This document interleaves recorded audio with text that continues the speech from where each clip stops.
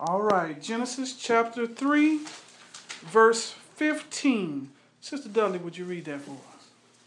From the New English translation. And I will put hostility between you and the woman, and between your offspring and her offspring. Her offspring will attack your head, and you will attack her offspring's heel. Amen. Amen. So on tonight, as we try to dig a little deeper into the two seeds of verse 15, first of all, let's put a context around this. Sister Dudley, who's speaking and who is the audience? The Lord is speaking. All right. And to whom is the Lord speaking? He was speaking to I don't know if we should say serpent or to the devil. Okay, either one will be just fine, because we know the serpent is the devil. So now, as we begin to look at this passage, the Lord says, I will put hostility or enmity between you being the serpent or Satan, and the woman, and between your seed and her seed. Before we go any further, just looking at the first part of that verse, what is the blessing of womanhood? To be produced. All right. To produce offspring. Offspring. Mm-hmm. Now, the ownership of the seed was given to the woman, right, not to the man. Right. So through childbearing, blessings come. And so anytime that the culture that one might live in may try to make a woman less than a man, this text gives encouragement to the woman, knowing that her role is so important in the proliferation of the body of Christ. Now that Christ has come, we've seen what's happened there. There are still more offspring. And there's still more opportunity for the woman to be the nurturer and the ones who start out the very beginning of the nurturing process to bring the child up into the admonition of the Lord. That make sense? Now, we look at the Lord putting enmity between two. And this hostility is put between the you, which is the serpent, and the woman. But then it comes right back and says, and between your seed and her seed. From last week, what were the two seeds? Who's the seed with the lowercase? And who's the seed with the uppercase? Which one is Antichrist? Christ is uppercase. All right, and the Antichrist is lowercase. Say that again. Okay. So the seed, lowercase, is who?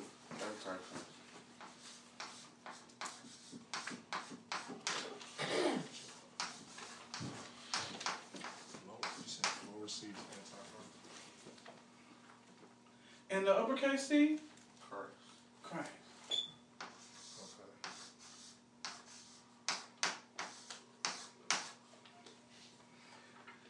The text opens up with the word enmity or hostility or antagonism, if you will, or an enemy. So now the serpent is the enemy of the woman. And so in the same parallel, the seed, the Antichrist, is the enemy of Christ. Now, if you notice in our text, the conversation starts with God talking to the serpent as if the serpent is going to have children. But yet talking to the woman as far as having children as well. But in both cases, the word here is prophetic in nature. This text is not talking about the first generation of Eve. It's not talking about her first children, or Cain and Abel. It's talking about Christ, who comes 42 generations later. So in in the same sense, prophetically, he's talking about the Antichrist who comes some number of generations beyond that. And so tonight, what we want to do is take a closer look at this Antichrist. We want to get an idea of why is this text pointing to the seed being the Antichrist? Why isn't it somebody else? And how does the Bible explain to us who this seed is? What are the keys and what are the things that the Bible says about this Antichrist that would put it in him in parallel with Christ? First thing we want to do is we want to go, hold your place here, and let's go to Isaiah chapter 14.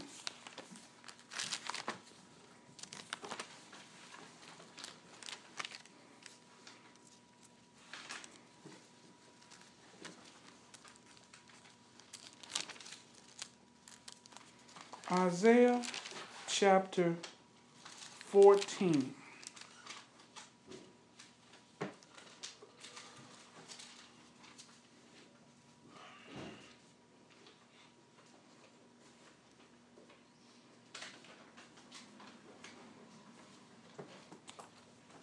Let's start at verse 3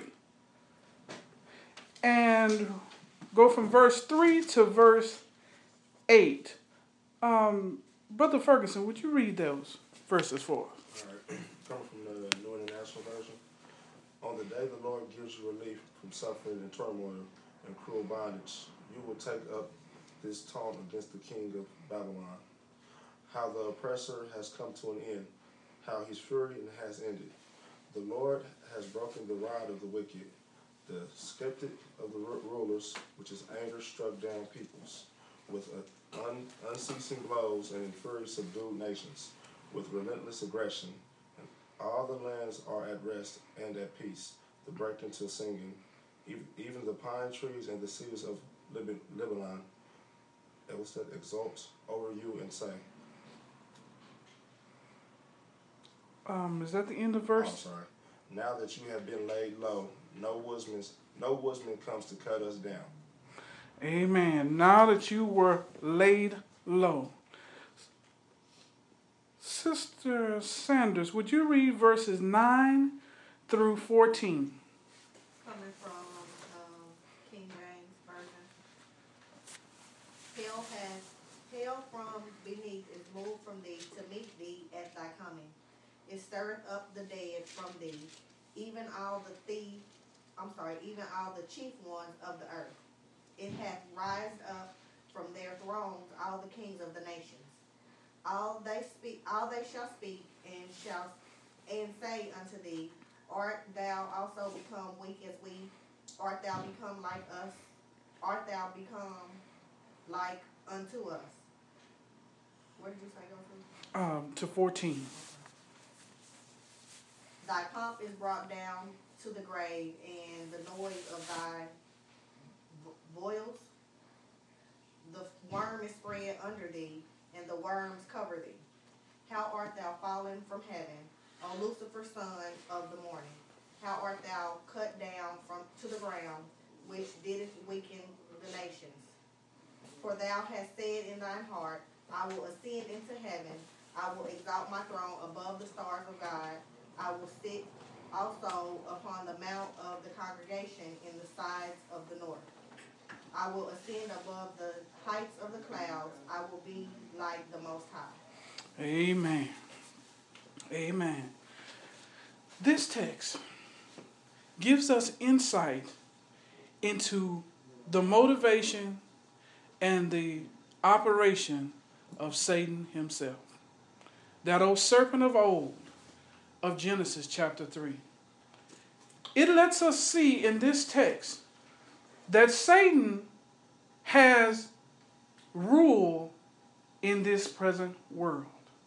And the text lets us see kings of many nations that he has control of. But at the same time, the Lord reveals to us the desire of Satan himself.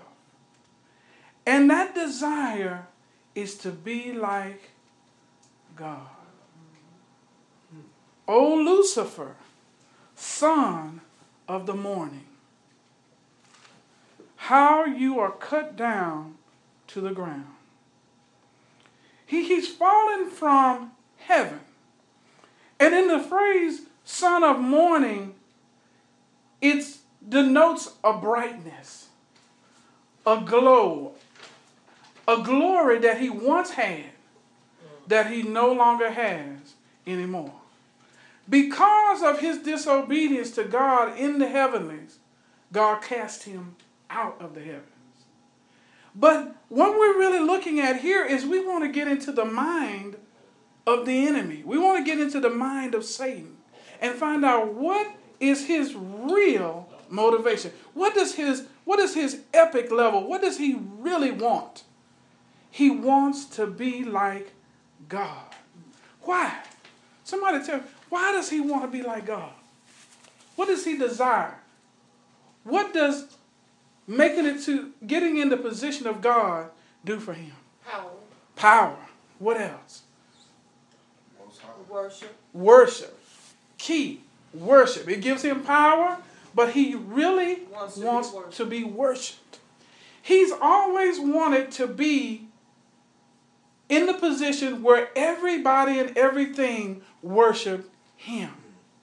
And so in this text we see that his desire is to rise up and be in the throne of God. He wants to sit where God sits. He wants all the glory for himself. He wants to be worshipped. And so as the stories begin to unfold in Genesis, at the fall of man, there is that old serpent, the one who's more cunning than any other beast in the field. So why did he, in the Garden of Eden, try to cause Adam to stumble, to cause Eve to stumble and disobey God? Why? Because he is after worship. First of all, he needs to get control of the kingdom. And he knew that God had granted Adam the what? The dominion over all things. But because of Adam and Eve's disobedience, his dominion was lost. And now Satan has rule in this present world. We see it all over the world.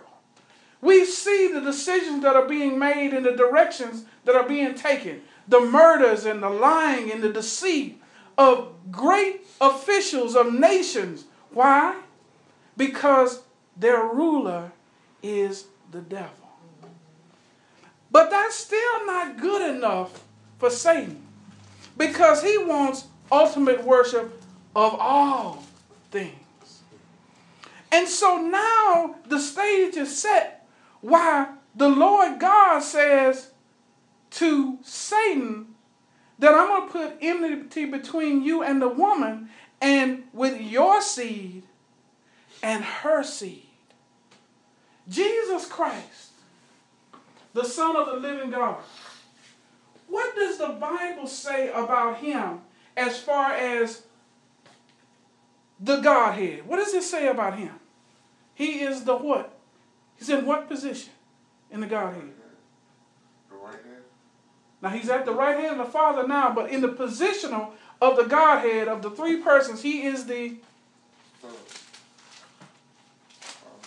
He's the Son, and he is the what? In what position within them? He is the second. That's right. Because it's God the Father, the Son, and Holy Spirit. Now, out of all of those who are in the Godhead, which ones has a name that's above every name? Jesus.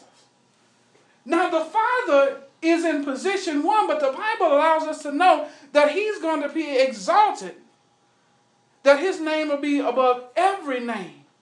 And every knee shall bow and every tongue shall confess that Jesus is Lord. Jesus is Lord.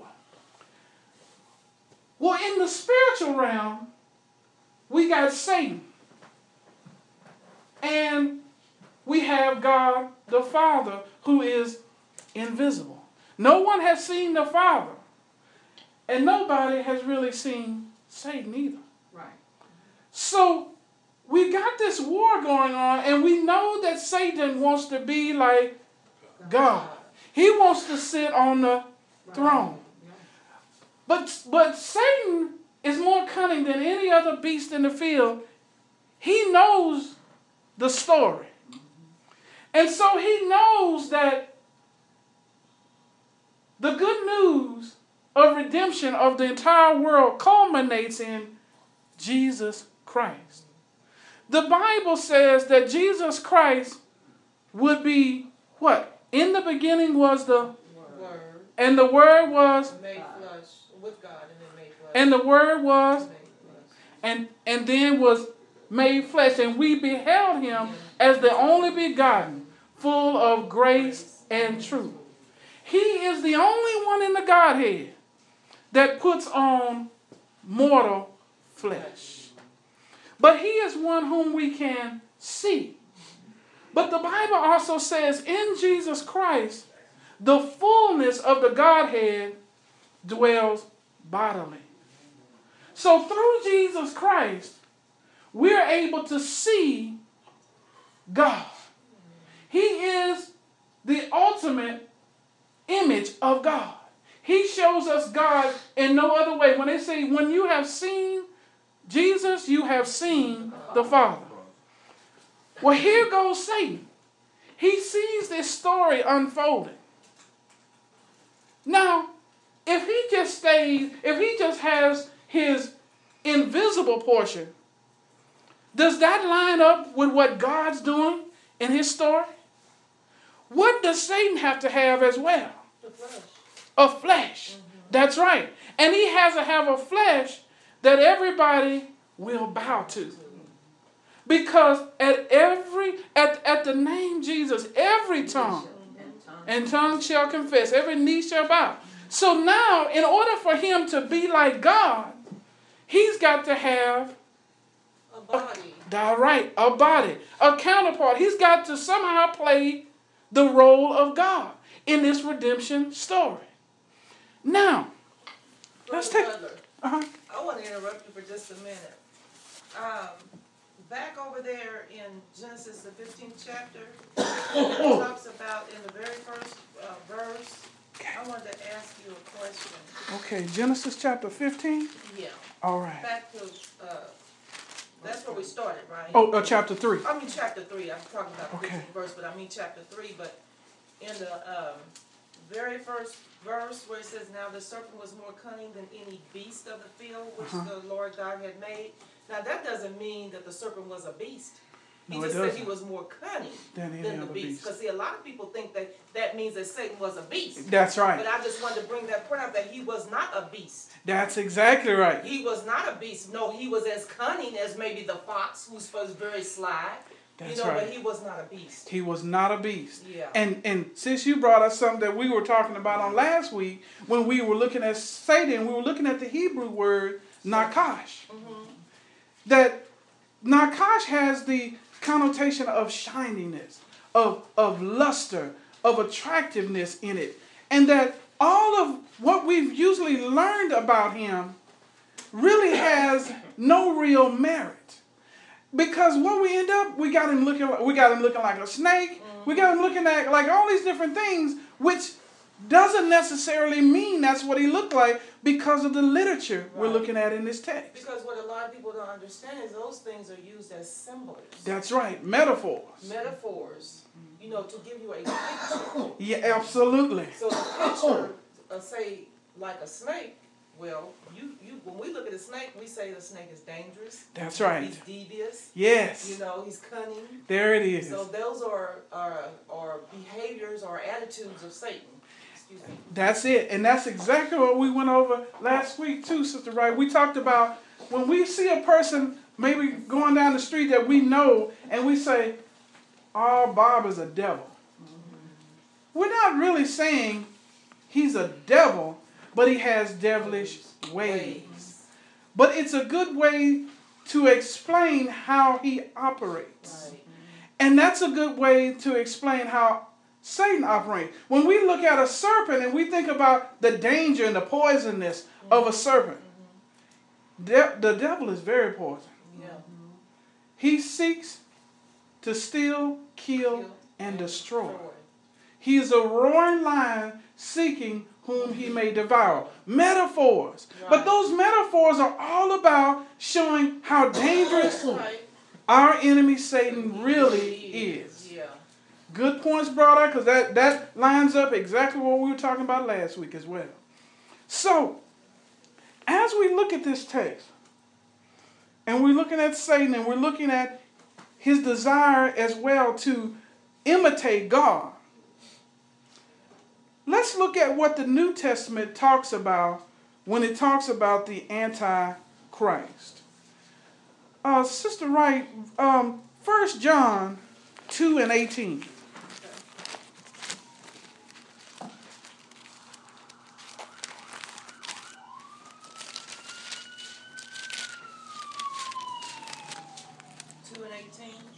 Correct. Okay. And this is the Holy Bible.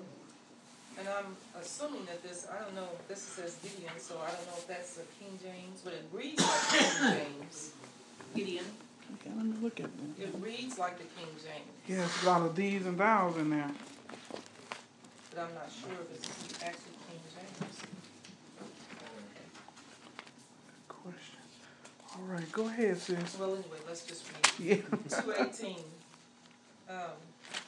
Little children, it is the last hour, and as you have heard that the Antichrist is coming, even now many Antichrists have come, by which we know that it is the last hour. Amen. Real quick side note. Yeah, the Gideon Bible, based on the bibliography and that information I saw in the front, is based off the New King James Version. Okay. Amen. All right, Sister Wright, here in verse 18, John says, little children, it is the last hour, and you have heard that the Antichrist is coming. Even now many Antichrists have come, by which we know that it is the last hour. What's the difference between the first Antichrist, capital, and then the many Antichrists, lowercase?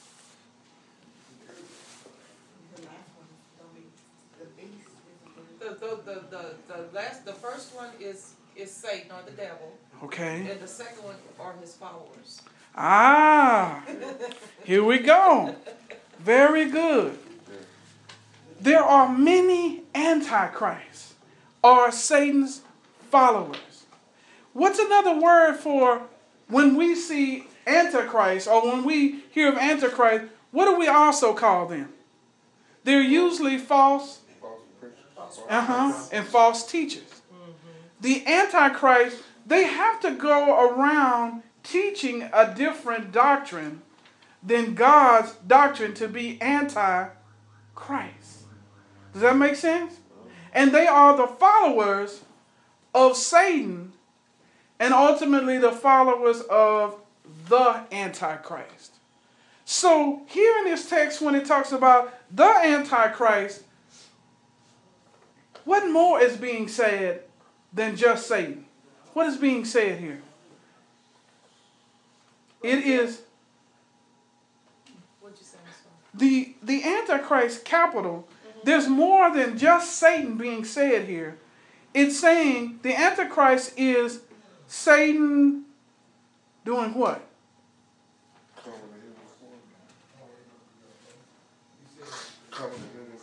Coming in human form. So now he's in human form and he's indwelling an actual human being.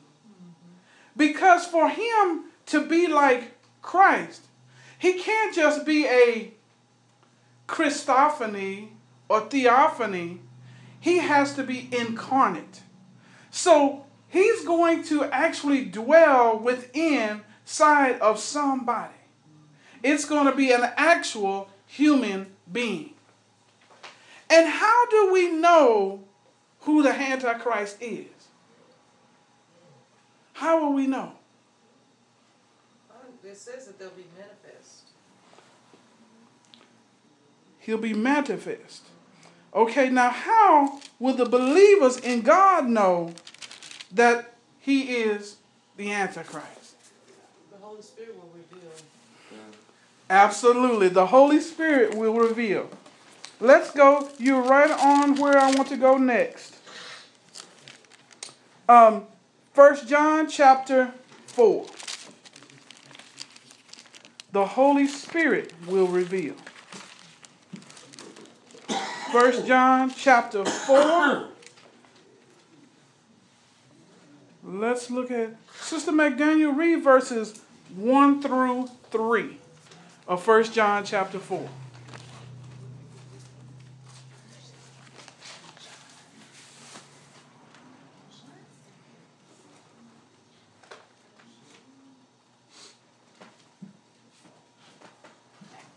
You said chapter 4? That is correct. Verses 1 through 3. New Living Translation, 1 to 3.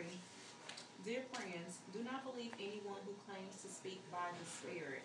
You must test them to see if the Spirit they have comes from God.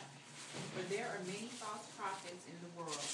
This is how we know if they have the Spirit of God.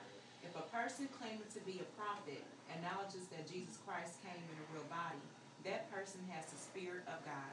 But if someone claims to be a prophet and does not acknowledge the truth about Jesus, that person is not from God. Such a person has the spirit of the Antichrist, which you heard is coming into the world and indeed is already here. Amen. Amen. 1 John 4, verses 1 to 3 gives us insight into the Antichrist once again, but also gives us insight in which tools we have available to be able to detect them. And as Sister Wright said, it's by the power of the Holy Spirit. The text starts out, it says, do not believe every spirit, but test the spirits, whether they are of God. This is where we get the phrase that we use a lot is test the spirit by the Spirit. So there are those who say, that what you're saying is not right. That's not what the Bible is saying. It says test the spirits whether or not they are of God. You can't test the Spirit unless you test it by the Holy Spirit. Because no one knows the spirit of a man unless it is God. So the only power we have to be able to test another spirit is the power of the Holy Spirit. Sis. I have a question. Right here, when they're talking about don't believe every spirit, but test the spirits, whether they are God, because many false prophets have gone out. Let's see. Number 2, verse 2. By this you know that the Spirit of God, every spirit that confesses that Jesus Christ has come in the flesh is of God. The spirit right there is referring to a man. A man. It's saying every man is not of God. That's right. And so, sometimes people don't understand, but sometimes in the Bible, the word spirit is referring to a natural man, a human man. That's right, because every human being is made up of what? Spirit, soul, and body. And what place that's devoid in a human being who hasn't accepted Christ, that place is his spirit. So that's where the opening is for the devil to enter or for God to enter if they trust in him. It is a place by which a spirit can dwell. So a human being that the only way you can be possessed by the devil is that you don't have Christ. Because you must first bind the strong man if you're going to take over his house. That's right. And God is omnipotent. He has all power in his hand. So there is no created being that can bind him. The only way you can be possessed is you be unsaved, because you've got to have a place for him to enter.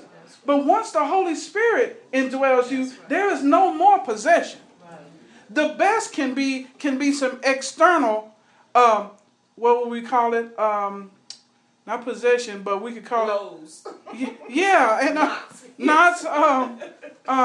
What's another word for that? Oppression. Oppression, yeah. We can get some oppression, but no possession. When you say saved, do you mean that you believe Jesus died and he rose with all power?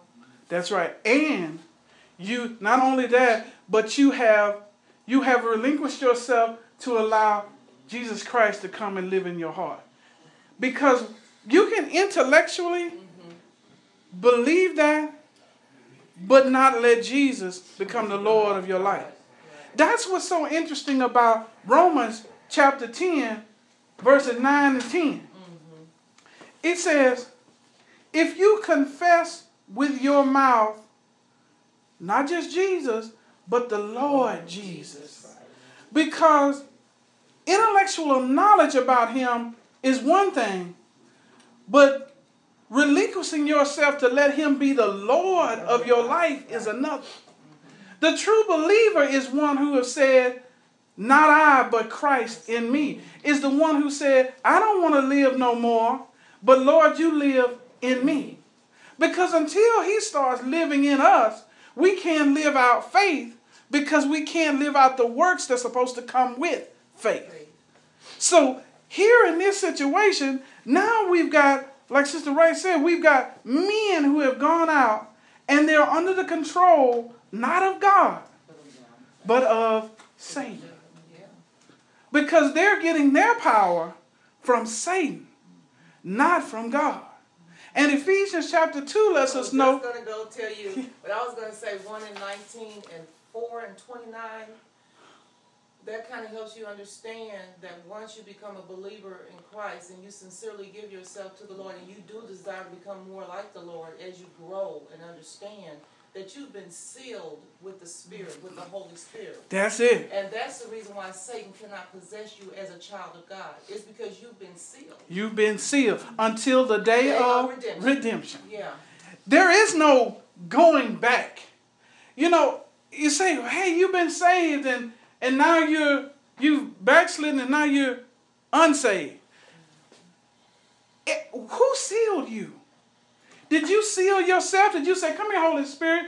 Now stay right there. You didn't. So if you didn't have the power to seal yourself in the first place, where do you have the power to unseal yourself? Right. What text is that? That is Ephesians chapter 1, I think 13 and 14. 13 somewhere. I think it's 13 and 14. 4 and 29 or 4 and 30 somewhere in there. I know it's over there. Let's look real quick. Ephesians chapter 1, I think verses 13 and 14. Let's take a look right quick. Make 4 sure. and 29 or 30. Okay. Okay, here in Ephesians chapter 1. Yeah, you got it marked up. Huh? Yeah. All right, 13 and 14. Let's see. In him you also trusted after you heard the word of truth, the gospel of your salvation, in whom also, having believed, you were sealed with the Holy Spirit of promise, Yeah.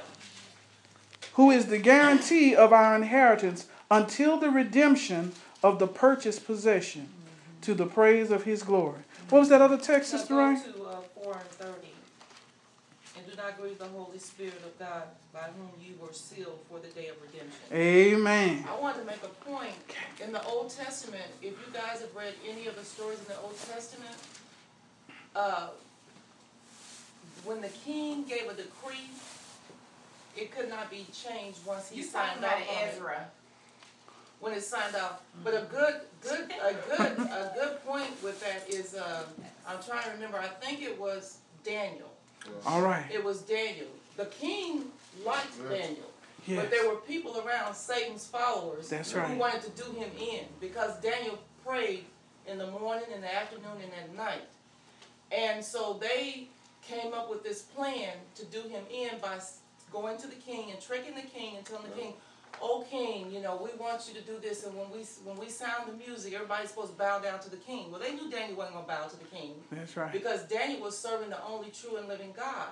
And when the music or the bells or whatever they did sounded, Daniel didn't obey. And they tricked the king into signing into law that anybody that did not obey would be put to death. That's right. Okay? So when Daniel didn't obey, they brought him before the king. And if you'll read the story, the king was very upset because he liked Daniel. And he knew he couldn't go back on his word because why? When his signature was signed on it, it was sealed. And it couldn't go back, even the king couldn't change it. Because and see, his that's decree. a good picture of how we are sealed with the Holy Spirit. And once we're sealed, it cannot be unsealed. That's a right. good picture. Because once it's done, once God, it's like a decree. Right. You are now my child. That's right. And here's my sign. Yeah, that's my signature. Here's my signature. Yeah. The Holy Spirit.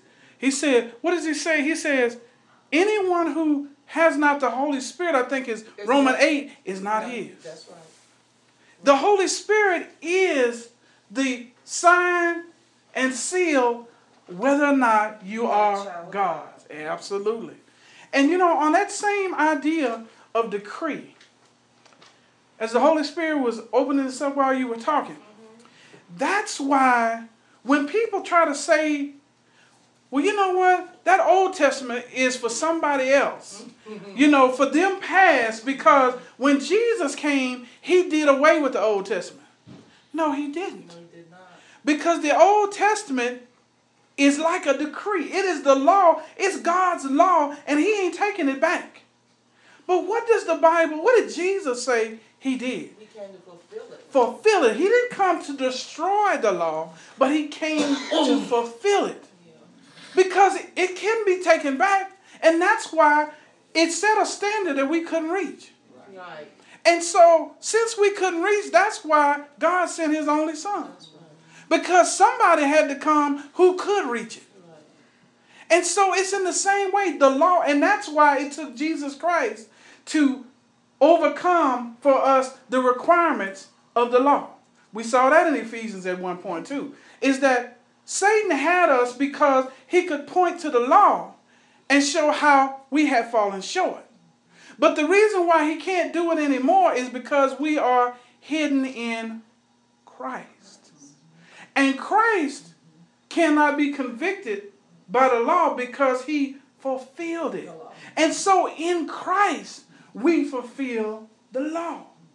It's nothing we can do, but all that Christ does through us. Yet not I, but Christ in me. We are in the ark of safety, hidden in Christ. So now, as we continue to look here at this text, the Antichrist, or to Satan and his Antichrist, as the church is to Jesus and God the Father. Do you see that analogy? Do you see down through the generations these workers of iniquity, these workers of evil that are slaves to and have decided to be servants of their master, who is Satan? And ultimately, the end is the Antichrist, is their ultimate one who they bow down to. But in this, once again, in order for Satan to be like God, he's got to mimic the things of God. And so the more we look at this seed, now we know why in Genesis there was this your seed against her seed. Because it's a one-on-one, and it's the Antichrist against Christ. And so as this unfolds, we see how he is trying to mimic the things of God in this world. He's a spirit being. God's a spirit being. He needs someone to put on flesh who will be the Antichrist. And Christ is the one who's God who put on flesh. And here the church is, we are the workers for God down through the generations. And there is a world full of Antichrists who are servants of Satan. Now, let's look at one more text before we go any further. Let's look at 2 Thessalonians chapter 2.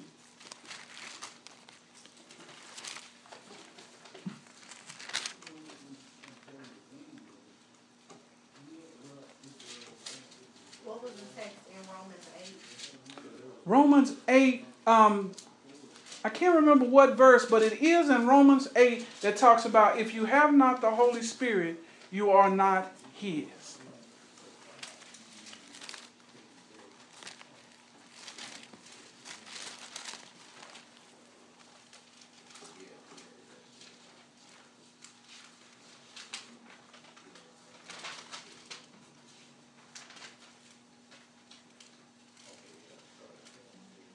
What verse?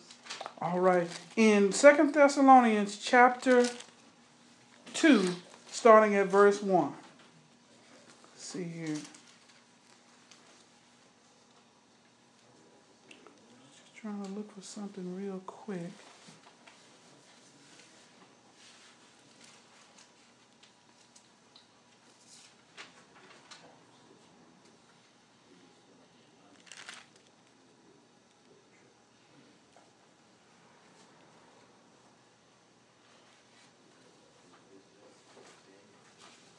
I'll look back at that later. Let's go on with 2 Thessalonians chapter 2.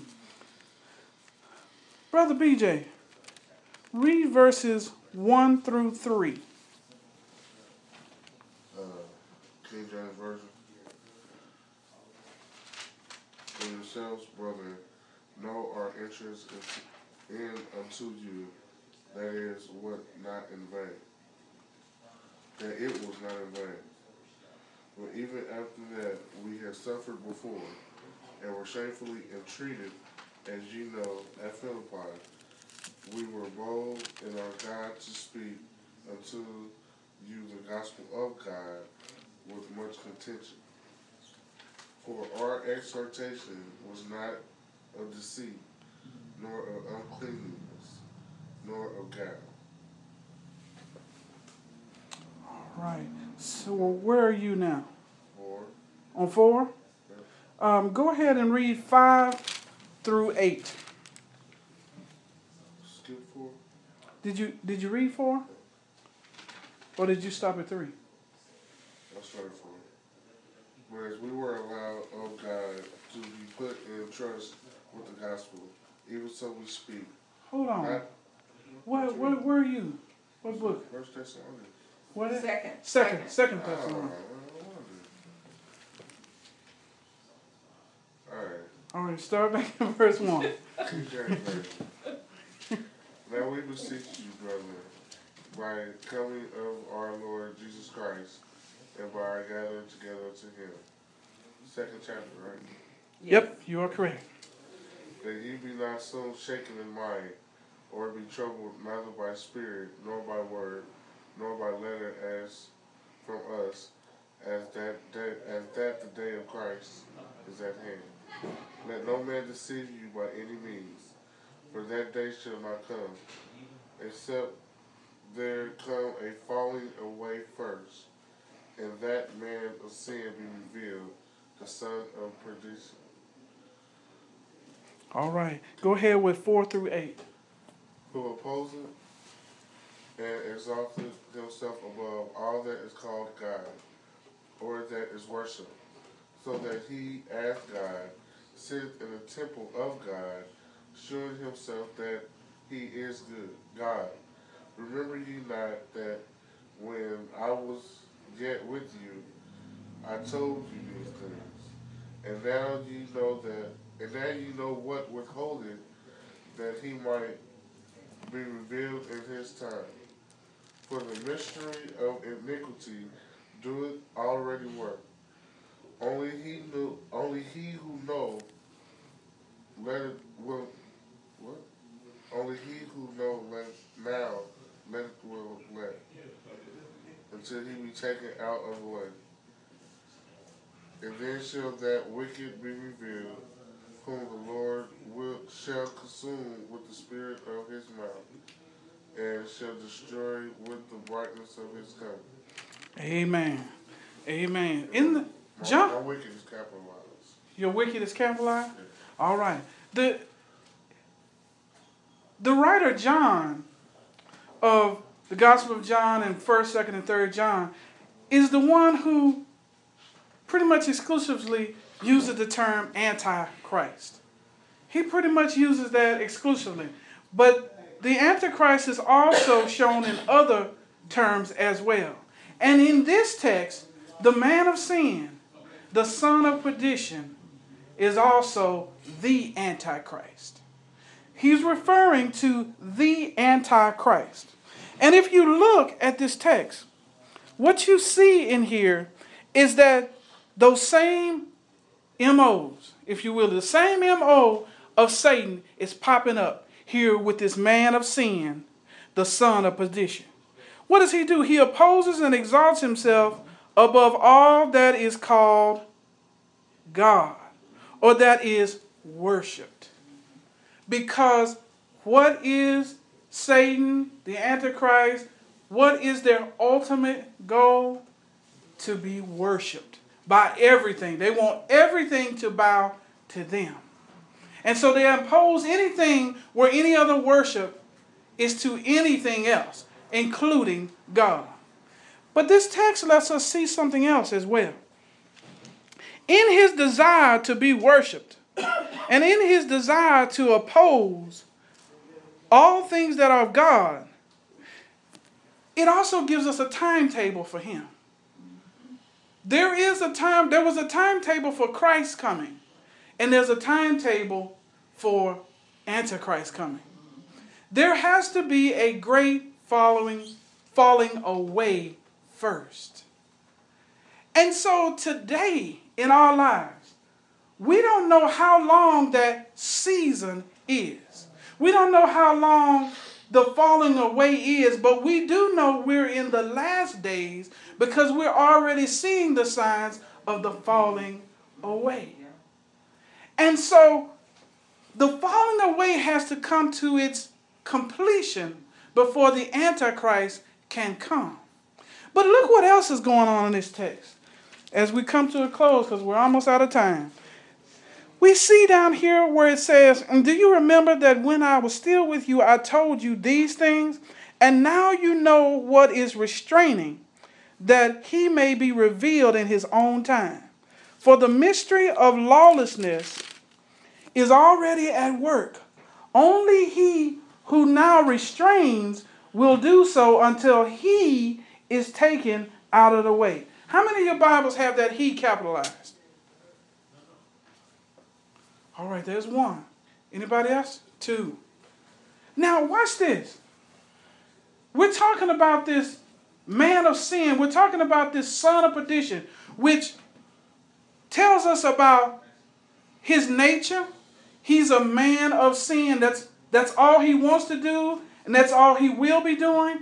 But he's also the son of perdition, which means his end is going to be in destruction. His end is going to be in hell.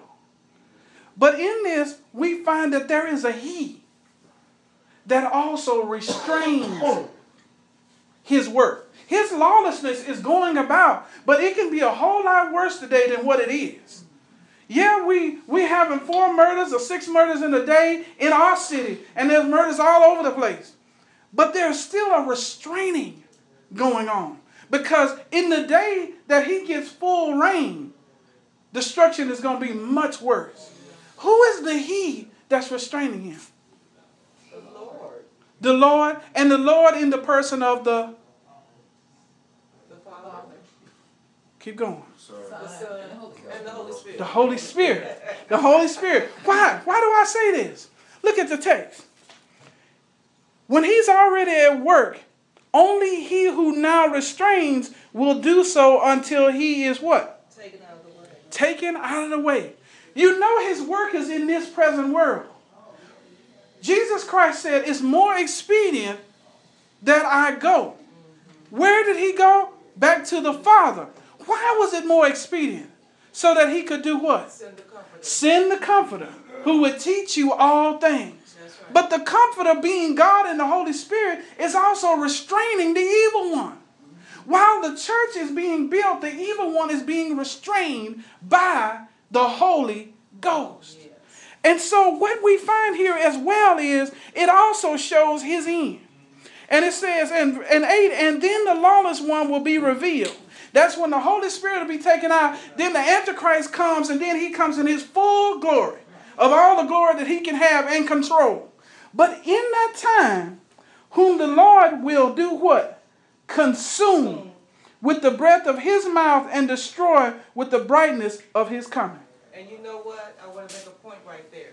So when the end comes, Jesus don't even have to fight. He's just going to speak. And it's going to be done. It's going to be done. Because God is a God of word, ain't he? Yes. In the beginning, God created heaven and earth. What did he say? Let there be. He said, and it was. That's right. And all he had to do is speak a word. And that's it. Antichrist is over with. Amen. God bless y'all tonight.